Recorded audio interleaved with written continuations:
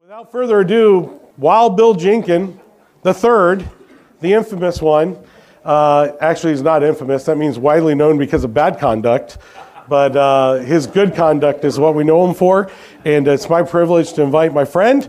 Over 20 years we've known each other and done ministry together, and so I'm excited for you to come and share what the Lord's laid on your heart. God bless you, Pastor. Good morning.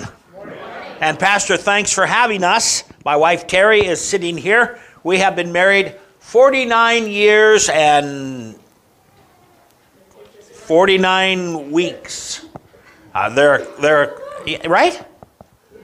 No, more than that. 51. I shouldn't have started down that road. We'll have our anniversary. We'll have our anniversary March 4th, our 50th anniversary. So praise the Lord for that. If you would turn with me, please, to 2 Peter chapter 1. 2 Peter chapter 1. You should have a handout that says the greatness of Jesus Christ, or the greatness of Jesus Christ for men. And we're going to be digging into 1 Peter chapter 1, verses 3 and 4. Let me read that. We'll briefly pray together, and then we'll just dig right into the Word of God.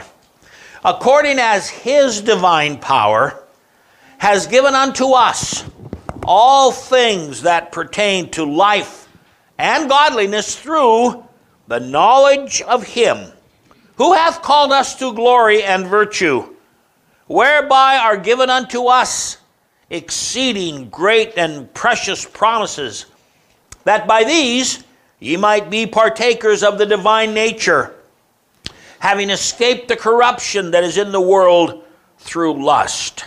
First of all, I want you to see a portrait of Jesus Christ. It tells us who Christ is. This could be edifying just to know who Christ is, but the whole context is, this is who Jesus Christ is, and this is how it affects you. So the first thing we see in that portrait of the Lord Jesus Christ is that He is the Christ of power. Look at the verse again. According as His divine power. Anything that we can accomplish for the Lord, it has to be through Jesus Christ. The Bible says that as we are in Him, we will bear much fruit. The very same verse says, and without Him, you can do nothing. And so anything that we need, we're not talking about some kind of prosperity theology. I don't mean anything we need, houses and cars and land and checking account. We're not talking about that. We're talking about spiritual resources. We're talking about God giving us everything we need to live the kind of life that we're supposed to live.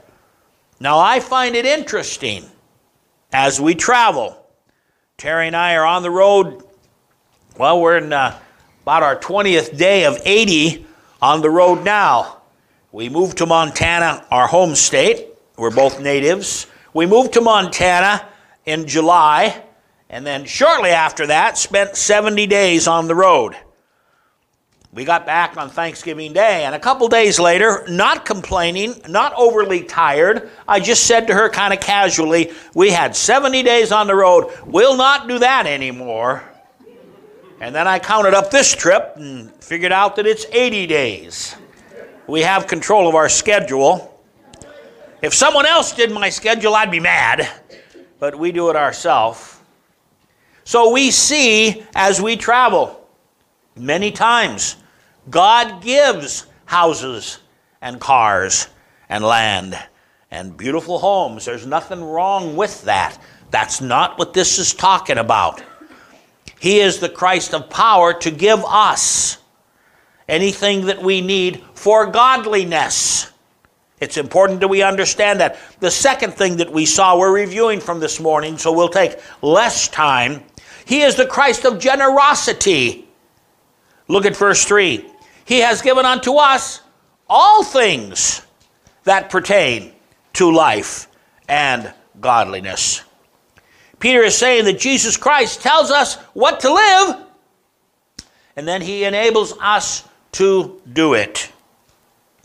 Philippians chapter 4, verse 19, my God shall supply all your need according to the riches of his glory. We understand that in Christ we can do all things for his honor, for his glory. All of these resources, dear people, are given to us so that we can go do what God wants us to do.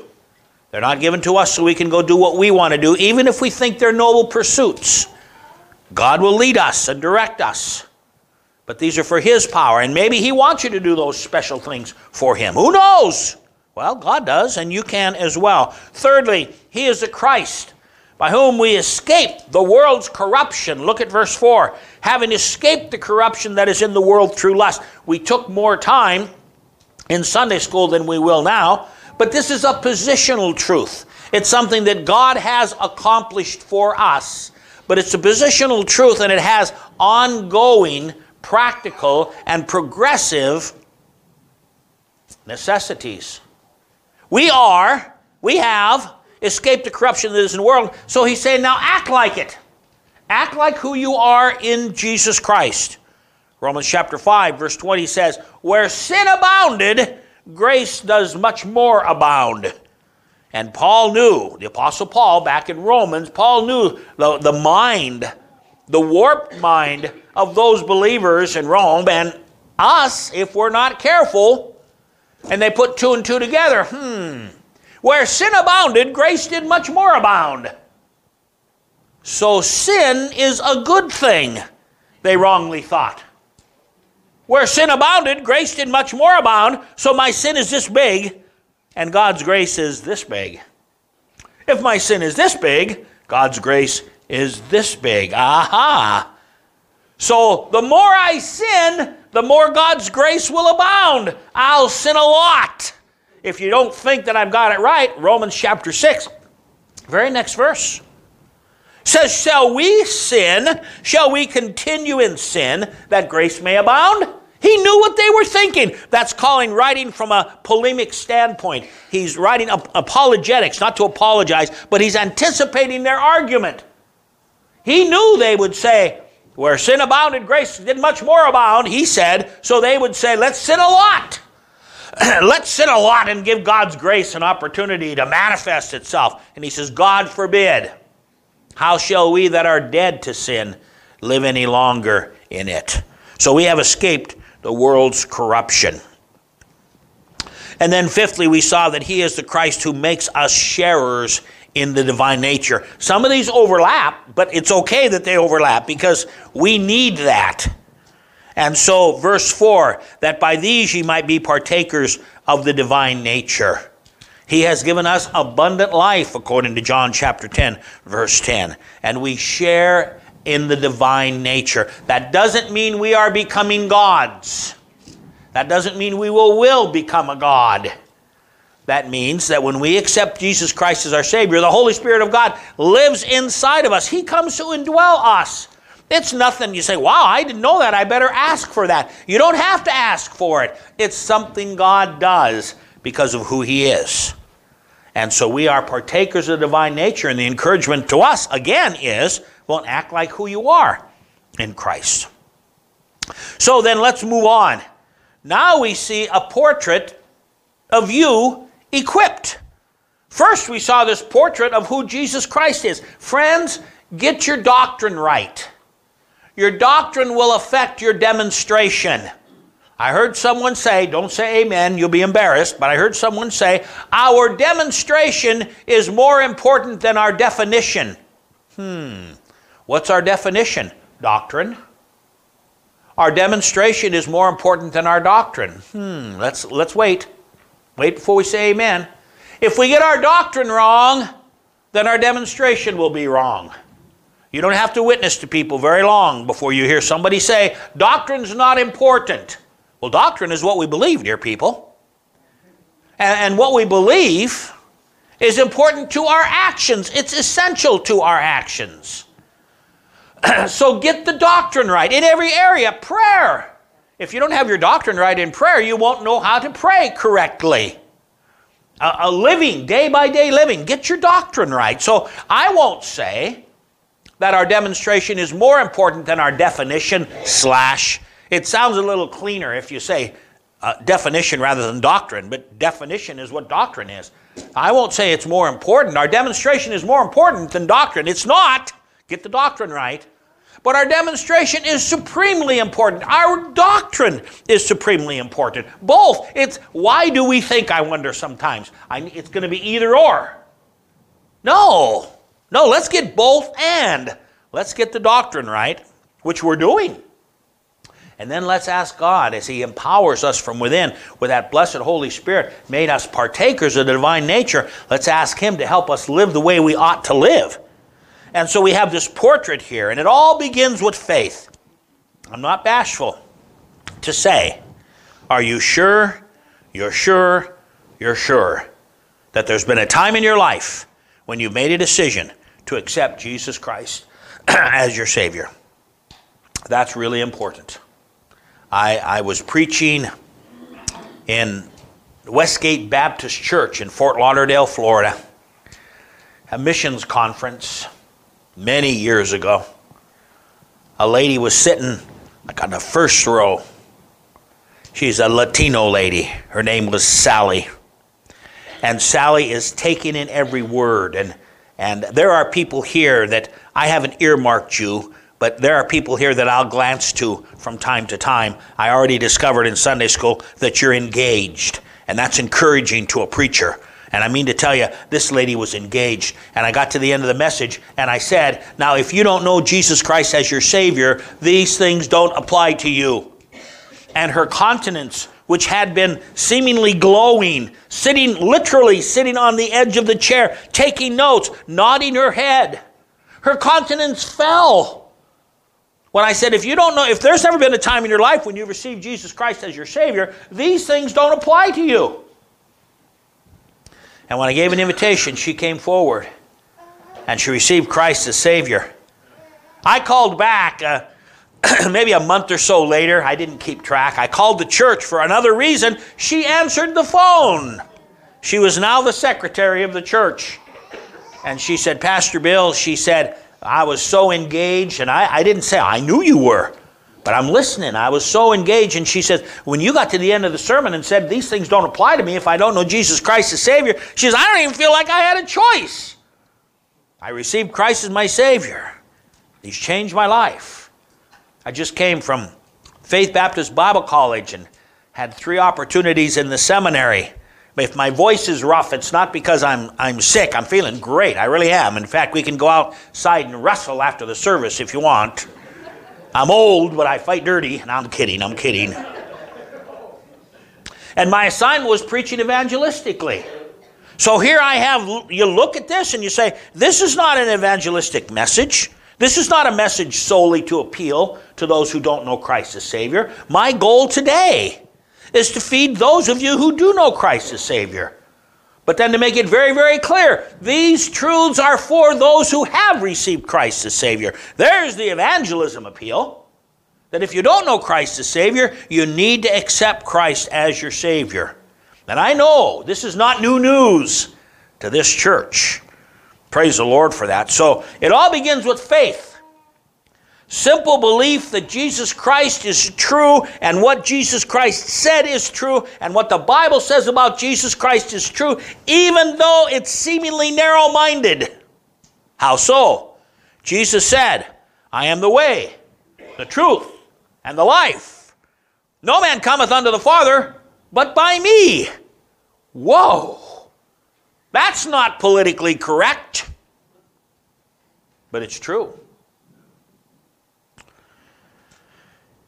It's a belief that the Bible is true. It's a belief that you can count on it. It's a belief that we can commit ourselves to His promises.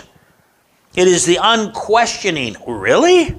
Well, get into the Word of God. The Bible will answer your questions. We're not saying follow blind faith. We're saying follow faith in the Word of God.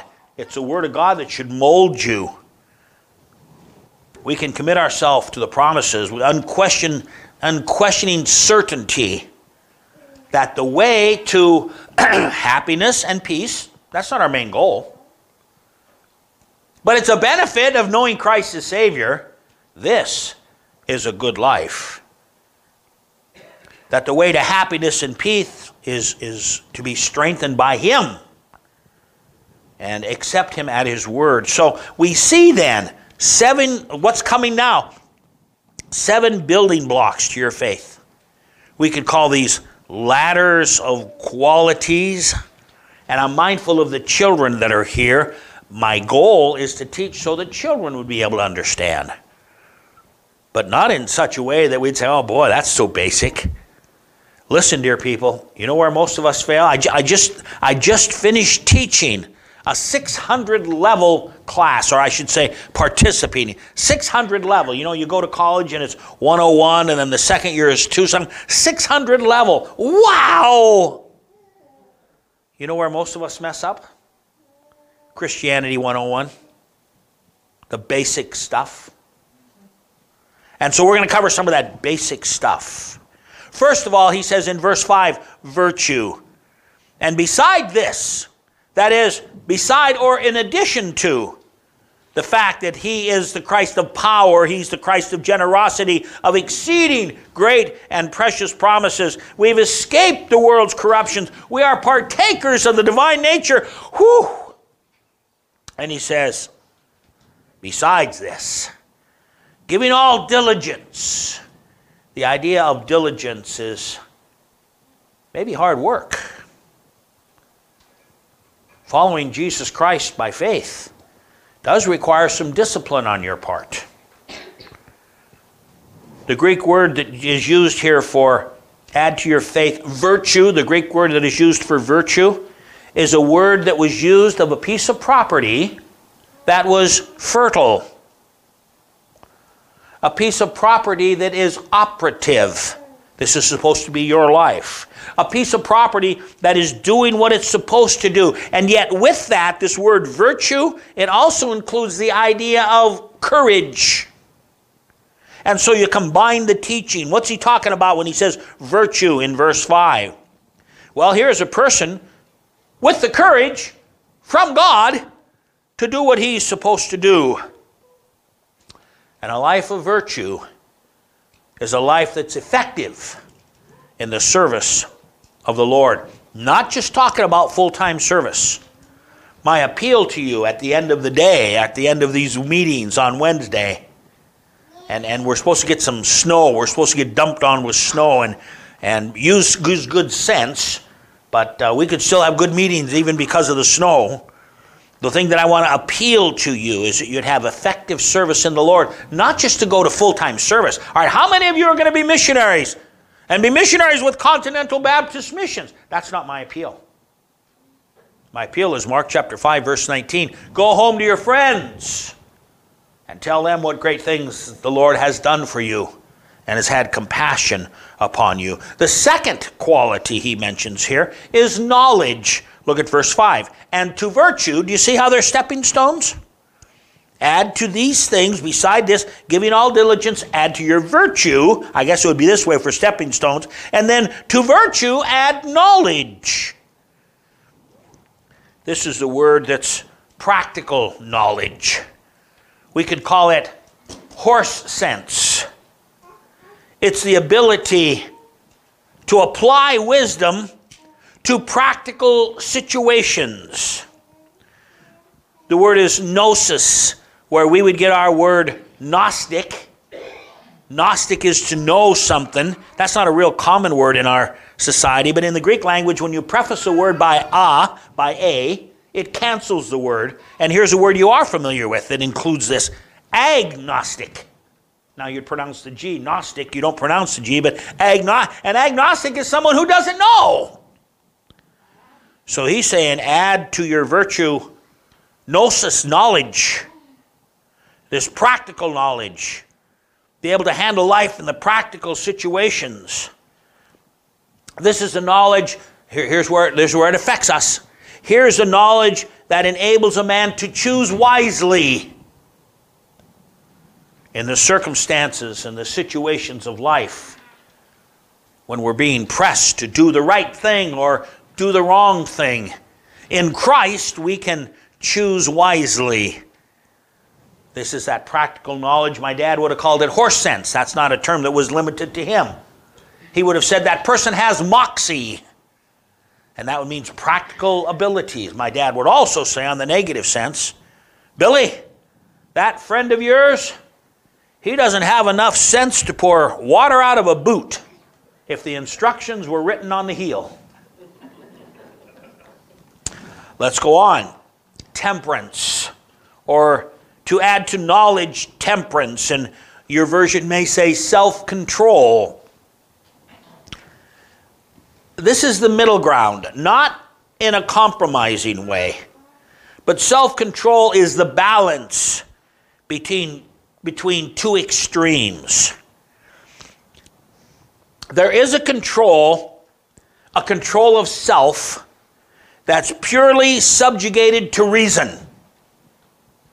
No feeling, just the facts. No emotion, just the facts. Who did you just think of? Some of you just thought of Dr. Spock. Well, not the other Dr. Spock, but the space guy Dr. Spock.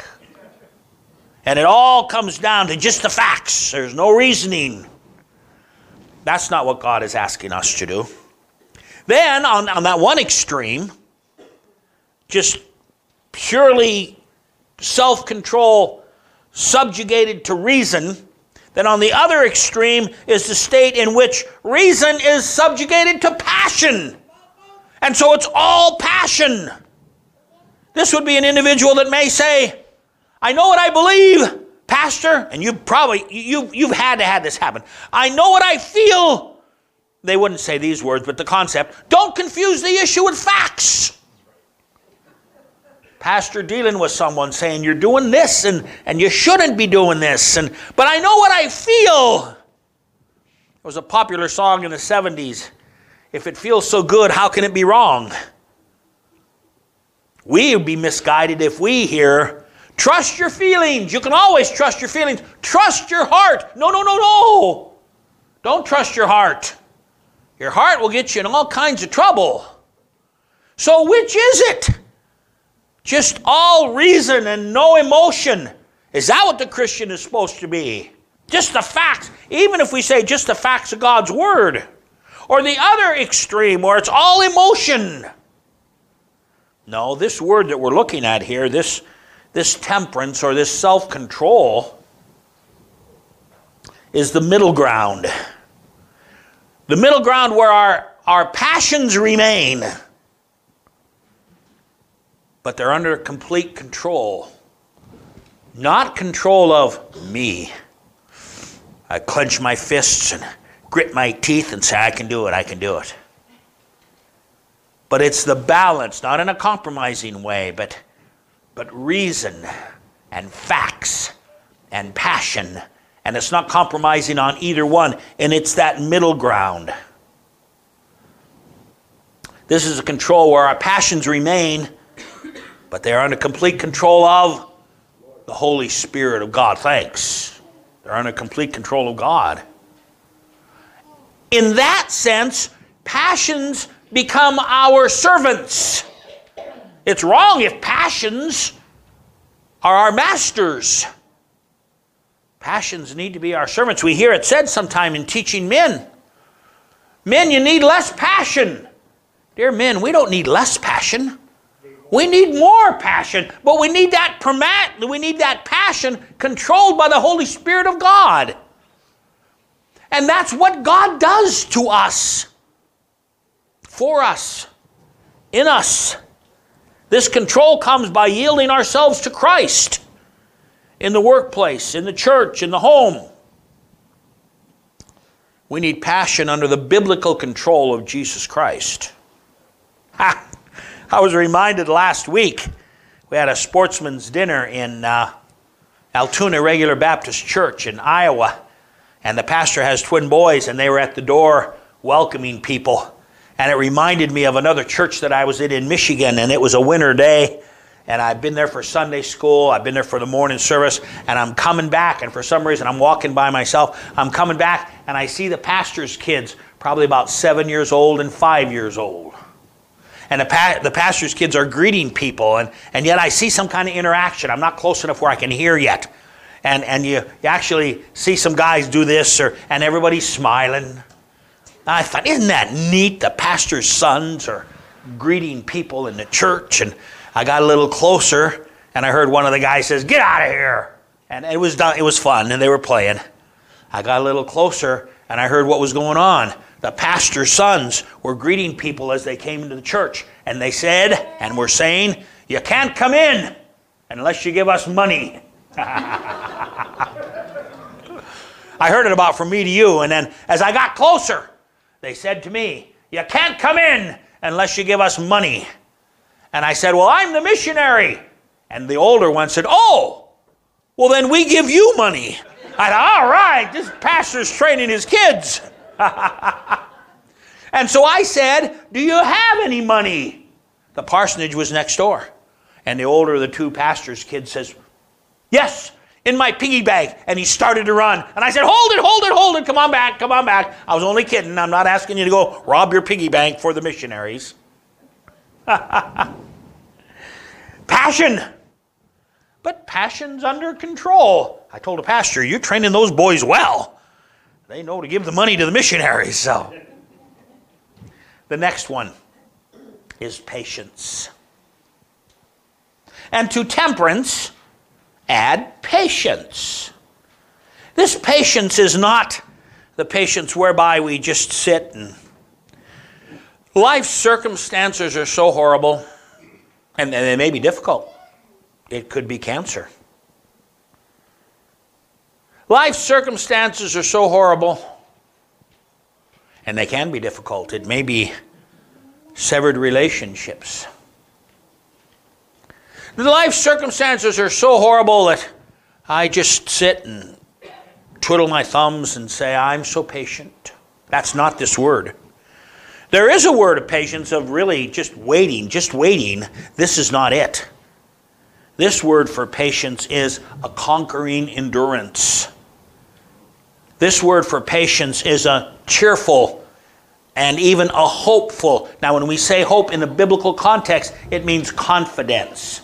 The hope of Jesus Christ means the confidence. It doesn't mean, "I hope it doesn't snow 10 inches tomorrow."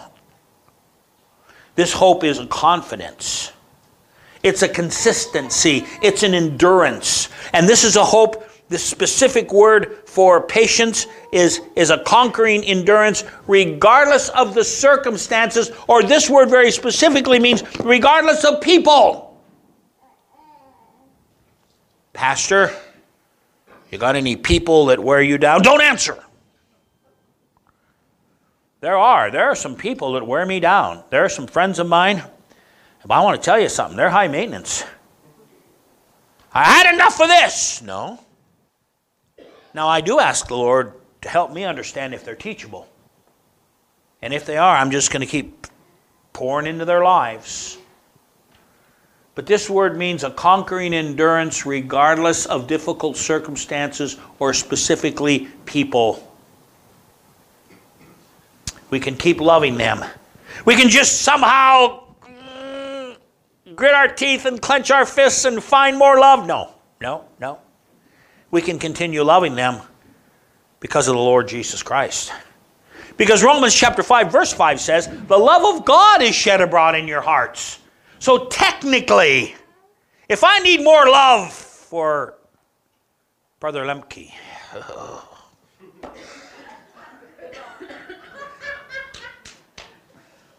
he'd probably turn me off. We were streaming. Yeah, we're probably done now.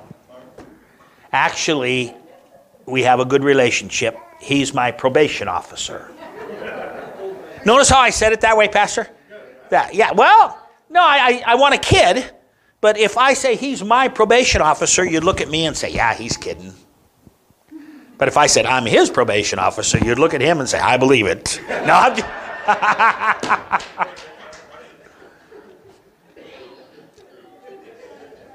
we're friends. If it was true that I can't get along with this guy or he can't get along with me, technically, it's wrong to say, "Lord, I need more patience to get along with Bill. I need more love I got to have more love to get along with it. Technically, that's wrong. Romans 5:5 says the love of God is shed abroad in your life. So, Brother Lemke, it's not where I need more love for you or you need more love for me. And I've got friends like this, and we have wonderful relationships. It's that, Lord, help me draw on the love that's already mine. You see, God has equipped me. Patience. A conquering endurance, regardless of circumstances, regardless of people. The next word is godliness. And unto patience. You see how this is all stepped up? Unto patience, godliness. This word godliness is a two-directional word. It's piety. It refers to having a right relationship with God. You would expect that. Isn't the Bible amazing? It's not only having a right relationship with God, but it's a two-directional concept, having a right relationship with God, and because I have the right relationship with God, I can have the right relationship with you. In other words, otherwise, if this were not true, and religion doesn't provide this, philosophy doesn't provide this, we're just kind of left to our own and try to get along with that guy. Try to get along with God and try to get along with that. We have godliness. Having a right relationship with God and a right relationship with man. This is someone who is devoted and who's dedicated to Christ. But at the same time, he recognizes his duty to mankind. Have you heard the expression, they're so heavenly minded that they're no earthly good? That shouldn't be true. If we're heavenly minded biblically, if we're heavenly minded according to the Word of God, we will be earthly useful more than ever. Men, you'll be more useful as a husband, as a father, in the workplace. Ladies, you'll be more useful as a mom, as a wife. If you're working, you'll be more useful than ever. And that leads to brotherly kindness. Look at verse 7.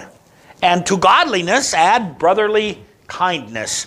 This is the word where we would get the name Philadelphia, the city of brotherly love, where they encourage you, if you're a tourist, to carry your own body chalk. No, they don't. I just made that up. But I didn't make up brotherly kindness. Add to godliness brotherly kindness. This affects our interpersonal relationships. This means that relationships with our fellow man are not an imposition. They're not a nuisance. Oh no, not him again. Oh no, not her again. And it all comes back. I don't need to say it after every one of these qualities, but it all comes back to our being submissive to the Lord Jesus Christ. You can't do these things in your own flesh.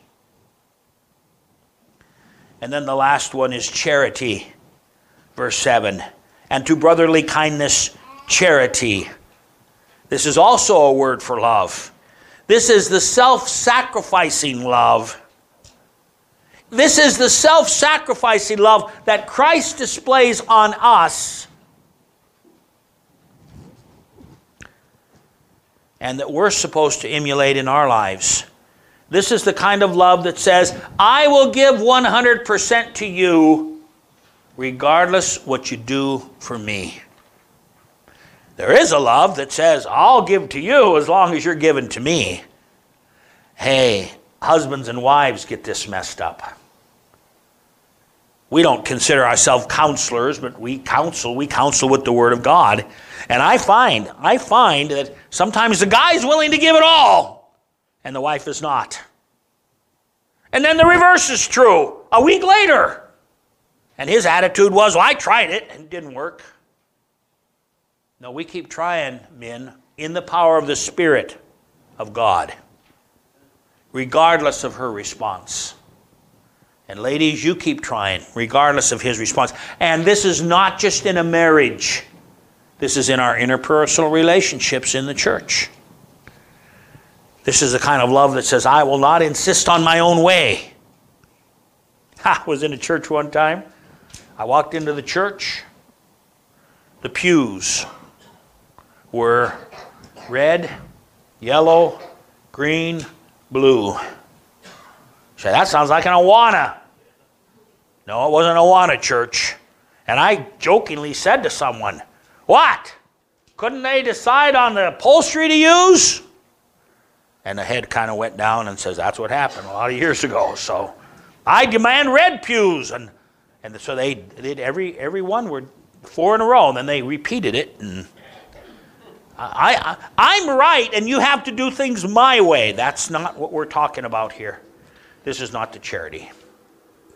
So once again, this is, I will give 100% to you, regardless of what you give to me. Pastor, this is not a pastor's conference where I would be preaching and encouraging preachers, but I would say to you and to me, while this is true of all of us, this is especially true of the preachers. If people appreciate you, and I hope you people show your appreciation. If people appreciate you, that's a bonus. You do it whether they appreciate you or not. Now don't put them to the test, okay? That would be like saying, shall we continue in sin that grace may abound? No, God forbid. But do your work for God, dear brother. Let's go by way of conclusion, and I've got 1, 2, 3 things. There's an encouragement in verse 8. An encouragement in verse 8. For if these things be in you, well, he says if. No. Usually, and I know you're using some different versions, but in the King James Bible where we see the word if, it means since. And so some of your translations will say, since these things be in you. It's an expectation from the provision of God. Since these things be in you and abound, I like that. I think of Tigger. Boing, boing, boing. These things should be abounding in you. They make you that ye shall neither be barren or unfruitful. We're not talking about childbearing. These make you that ye shall neither be barren or unfruitful in the knowledge of our Lord Jesus Christ. So that's the second time knowledge is mentioned. In verse 3, knowledge, the knowledge of the Lord Jesus Christ. And this is so important. While that includes getting to know more about Him, the real meaning here is that you get to know Him better. As I mentioned, Terry and I are married just nearly 50 years. We got married when we were 10. No, we didn't. I'm still, if I pay attention, I'm still getting to know her. And even after 50 years, or we say even especially after 50 years, we're still getting to know each other. And I know she's still getting to know me. It shows in a lot of areas. Sometimes in the way we care for each other. This is not a marriage seminar. It does affect us humanly speaking, but it stems from our relationship with God. That's how we need to be with one another. That my concern for you, not just husbands and wives, should be your best interest, not my best interest. So there's an encouragement. Are you getting to know Jesus Christ better? The knowledge of Jesus Christ means, you can mark your Bible, the knowledge of Jesus Christ means getting to know Christ better. Are you doing that? There is a warning. Look at verse 9. But he that lacketh these things, well, maybe God just hasn't given them to me. I admire that guy that has these, but God hasn't given them to me. No, that's not the case. If you don't have these things, it's because you're choosing not to participate. It may not be a conscious decision, but you neglect the Word of God, you neglect prayer, neglect God's people. These things aren't evident in my life. That's my choice. But he that lacketh these things is blind, and cannot see afar off, and has forgotten, there's a lot in this verse, has forgotten that he was purged from your old sins. We have been purged. Verse 9. So there are sad results in this warning. There are sad results if we, by choice, lack these things. What are they? Number one, we grow blind. It's not that we're smitten by blindness, but we grow blind. By our choice, by our neglect, or by our disobedience, we are left without the guiding light that our precious Lord desires for us. He says we are blind, and you may think this is the same thing, but it's a little bit different. We are blind, and then secondly, we cannot see afar off. The Greek words here are intriguing and instructive. It can mean a spiritual short-sightedness, to see people and circumstances only as they appear in the moment. Boy, that guy, he's so messed up. And I know this, and I know this, and all I see is what's there in the moment. I don't see what happened years ago, and I don't see the growth.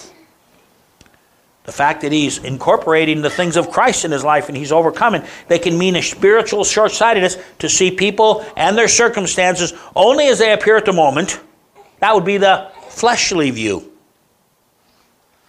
rather than taking the long spiritual view. And that would be a proper view of God. I thought we were talking about people. It would be a proper view of God and his sovereignty that's working in their heart and that's working in their lives. So it can mean a spiritual short-sightedness. Or secondly, it could mean blinking or shutting the eyes. Do you see the choice there? We become blind. And the Word of God is saying, do this, and here's an opportunity right here to do this. And I go, I don't see that. Or I go, nope, I don't see that. And it's all spiritual, of course. We're not talking physically, of course. We're spiritual. It's referring to our choice to spiritually ignore what we don't want to see. Spiritual short-sightedness, or blinking, or shutting our eyes. Or the third one, there's a risk of forgetting what Christ has done. Why am I so impatient with that person? I forget what Christ has done in my life and in theirs. He's purged us from sin. So there's an encouragement, there's a warning, and then Peter ends with an admonition. See it in verse 10? Give diligence to make your calling and election sure. He's not saying earn it. He's not saying if you don't, you lose it. You lose the practical spiritual benefits of being a believer. Give diligence means to make an effort. And it means to be prompt. It means to be earnest. It means to be energetic. And as we do this, we will not fall. You see where it says, and ye shall never fall? We will not fall. And he's not just referring to our eternal security, but he's referring to day-by-day victory in Christ. He's not referring to sinless perfection, but rather the confidence that we'll never be left behind in our spiritual journey. This isn't directly a reference to the rapture. While it could apply to that, it's just talking about our spiritual journey. So as believers, we face stuff spiritually, but emotionally, sometimes physically. We face stuff that will throw us off track. And dear people, I trust you look over your shoulder as you look at the notes and the message from the Word of God today and ask the Lord to help us refocus on Him. Not to be blinking, not to be closing our eyes, even to our spiritual blessings and benefit. Ask the Lord to help us refocus on Him and enjoy, can I use this term, the victorious participation. Really, if we had to put a tag on this, it could be victorious participation in His mission field, our day-by-day living. Dear friends, we are indeed thoroughly furnished. 2 Timothy chapter 3, Verse 16 says, all Scripture is given by inspiration of God. It's profitable for doctrine, for reproof, for correction, for instruction in righteousness. I'll explain that more. But then verse 17 says that the man of God, that means the person of God, may be thoroughly furnished. Wow. Now, not in a bragging way, not in a self-confident way, but we could hold our shoulders straight and say, wow. You know what God just said about me? I am thoroughly furnished unto all good works. As Christians, we don't do good works to get saved, but we do good works because we are already saved. So we are indeed thoroughly furnished as we minister for His glory. Let's bow our heads, please. I want to give you an opportunity to take a time of silent prayer. Then, Pastor, I'll take another minute or so, if I may, and then you come and close us however the Lord leads you. Let's pray. I'll quit talking. You pray. Time of silent prayer. Boys and girls, you've been really, really good. We're going to only be a couple more minutes, okay? Let's pray.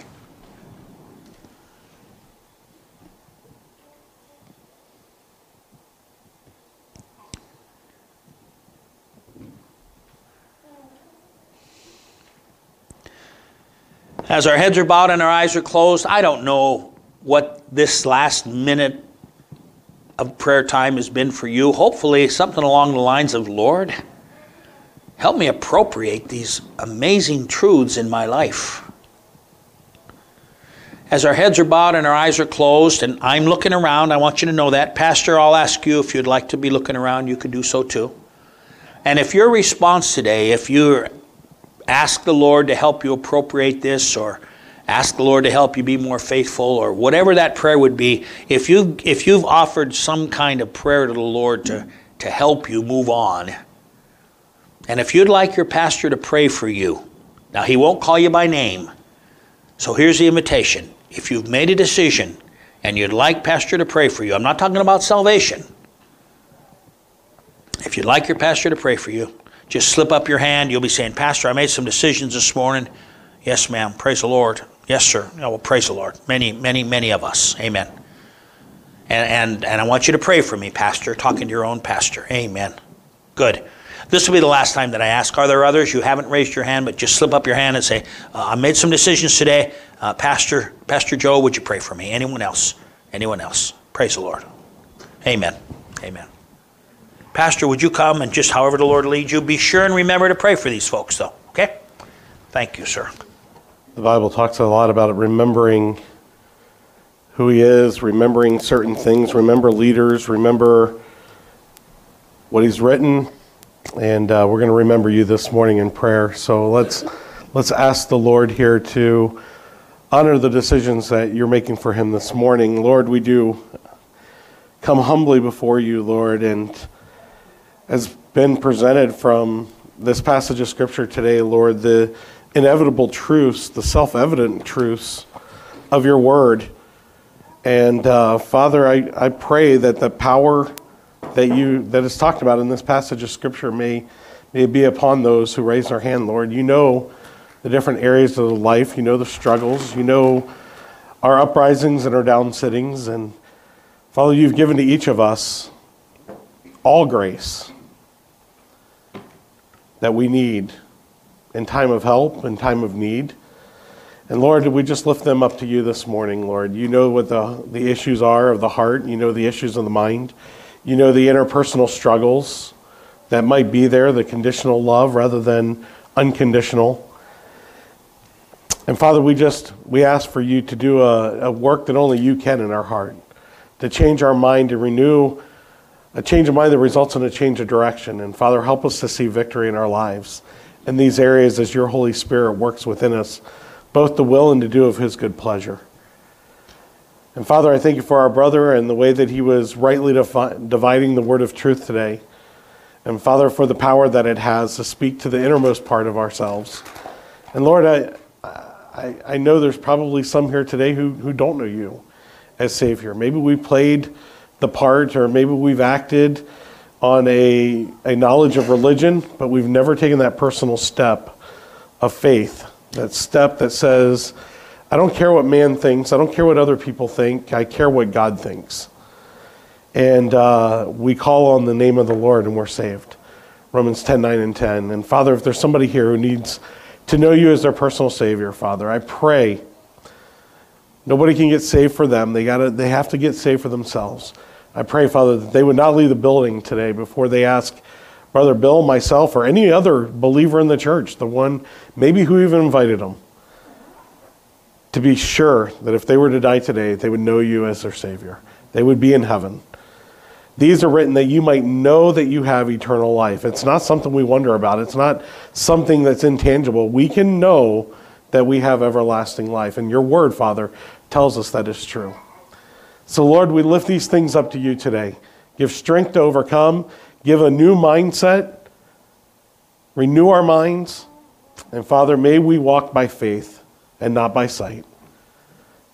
And may you get the glory, and may it help others as we do so. In your name we pray, and all God's people said, Amen.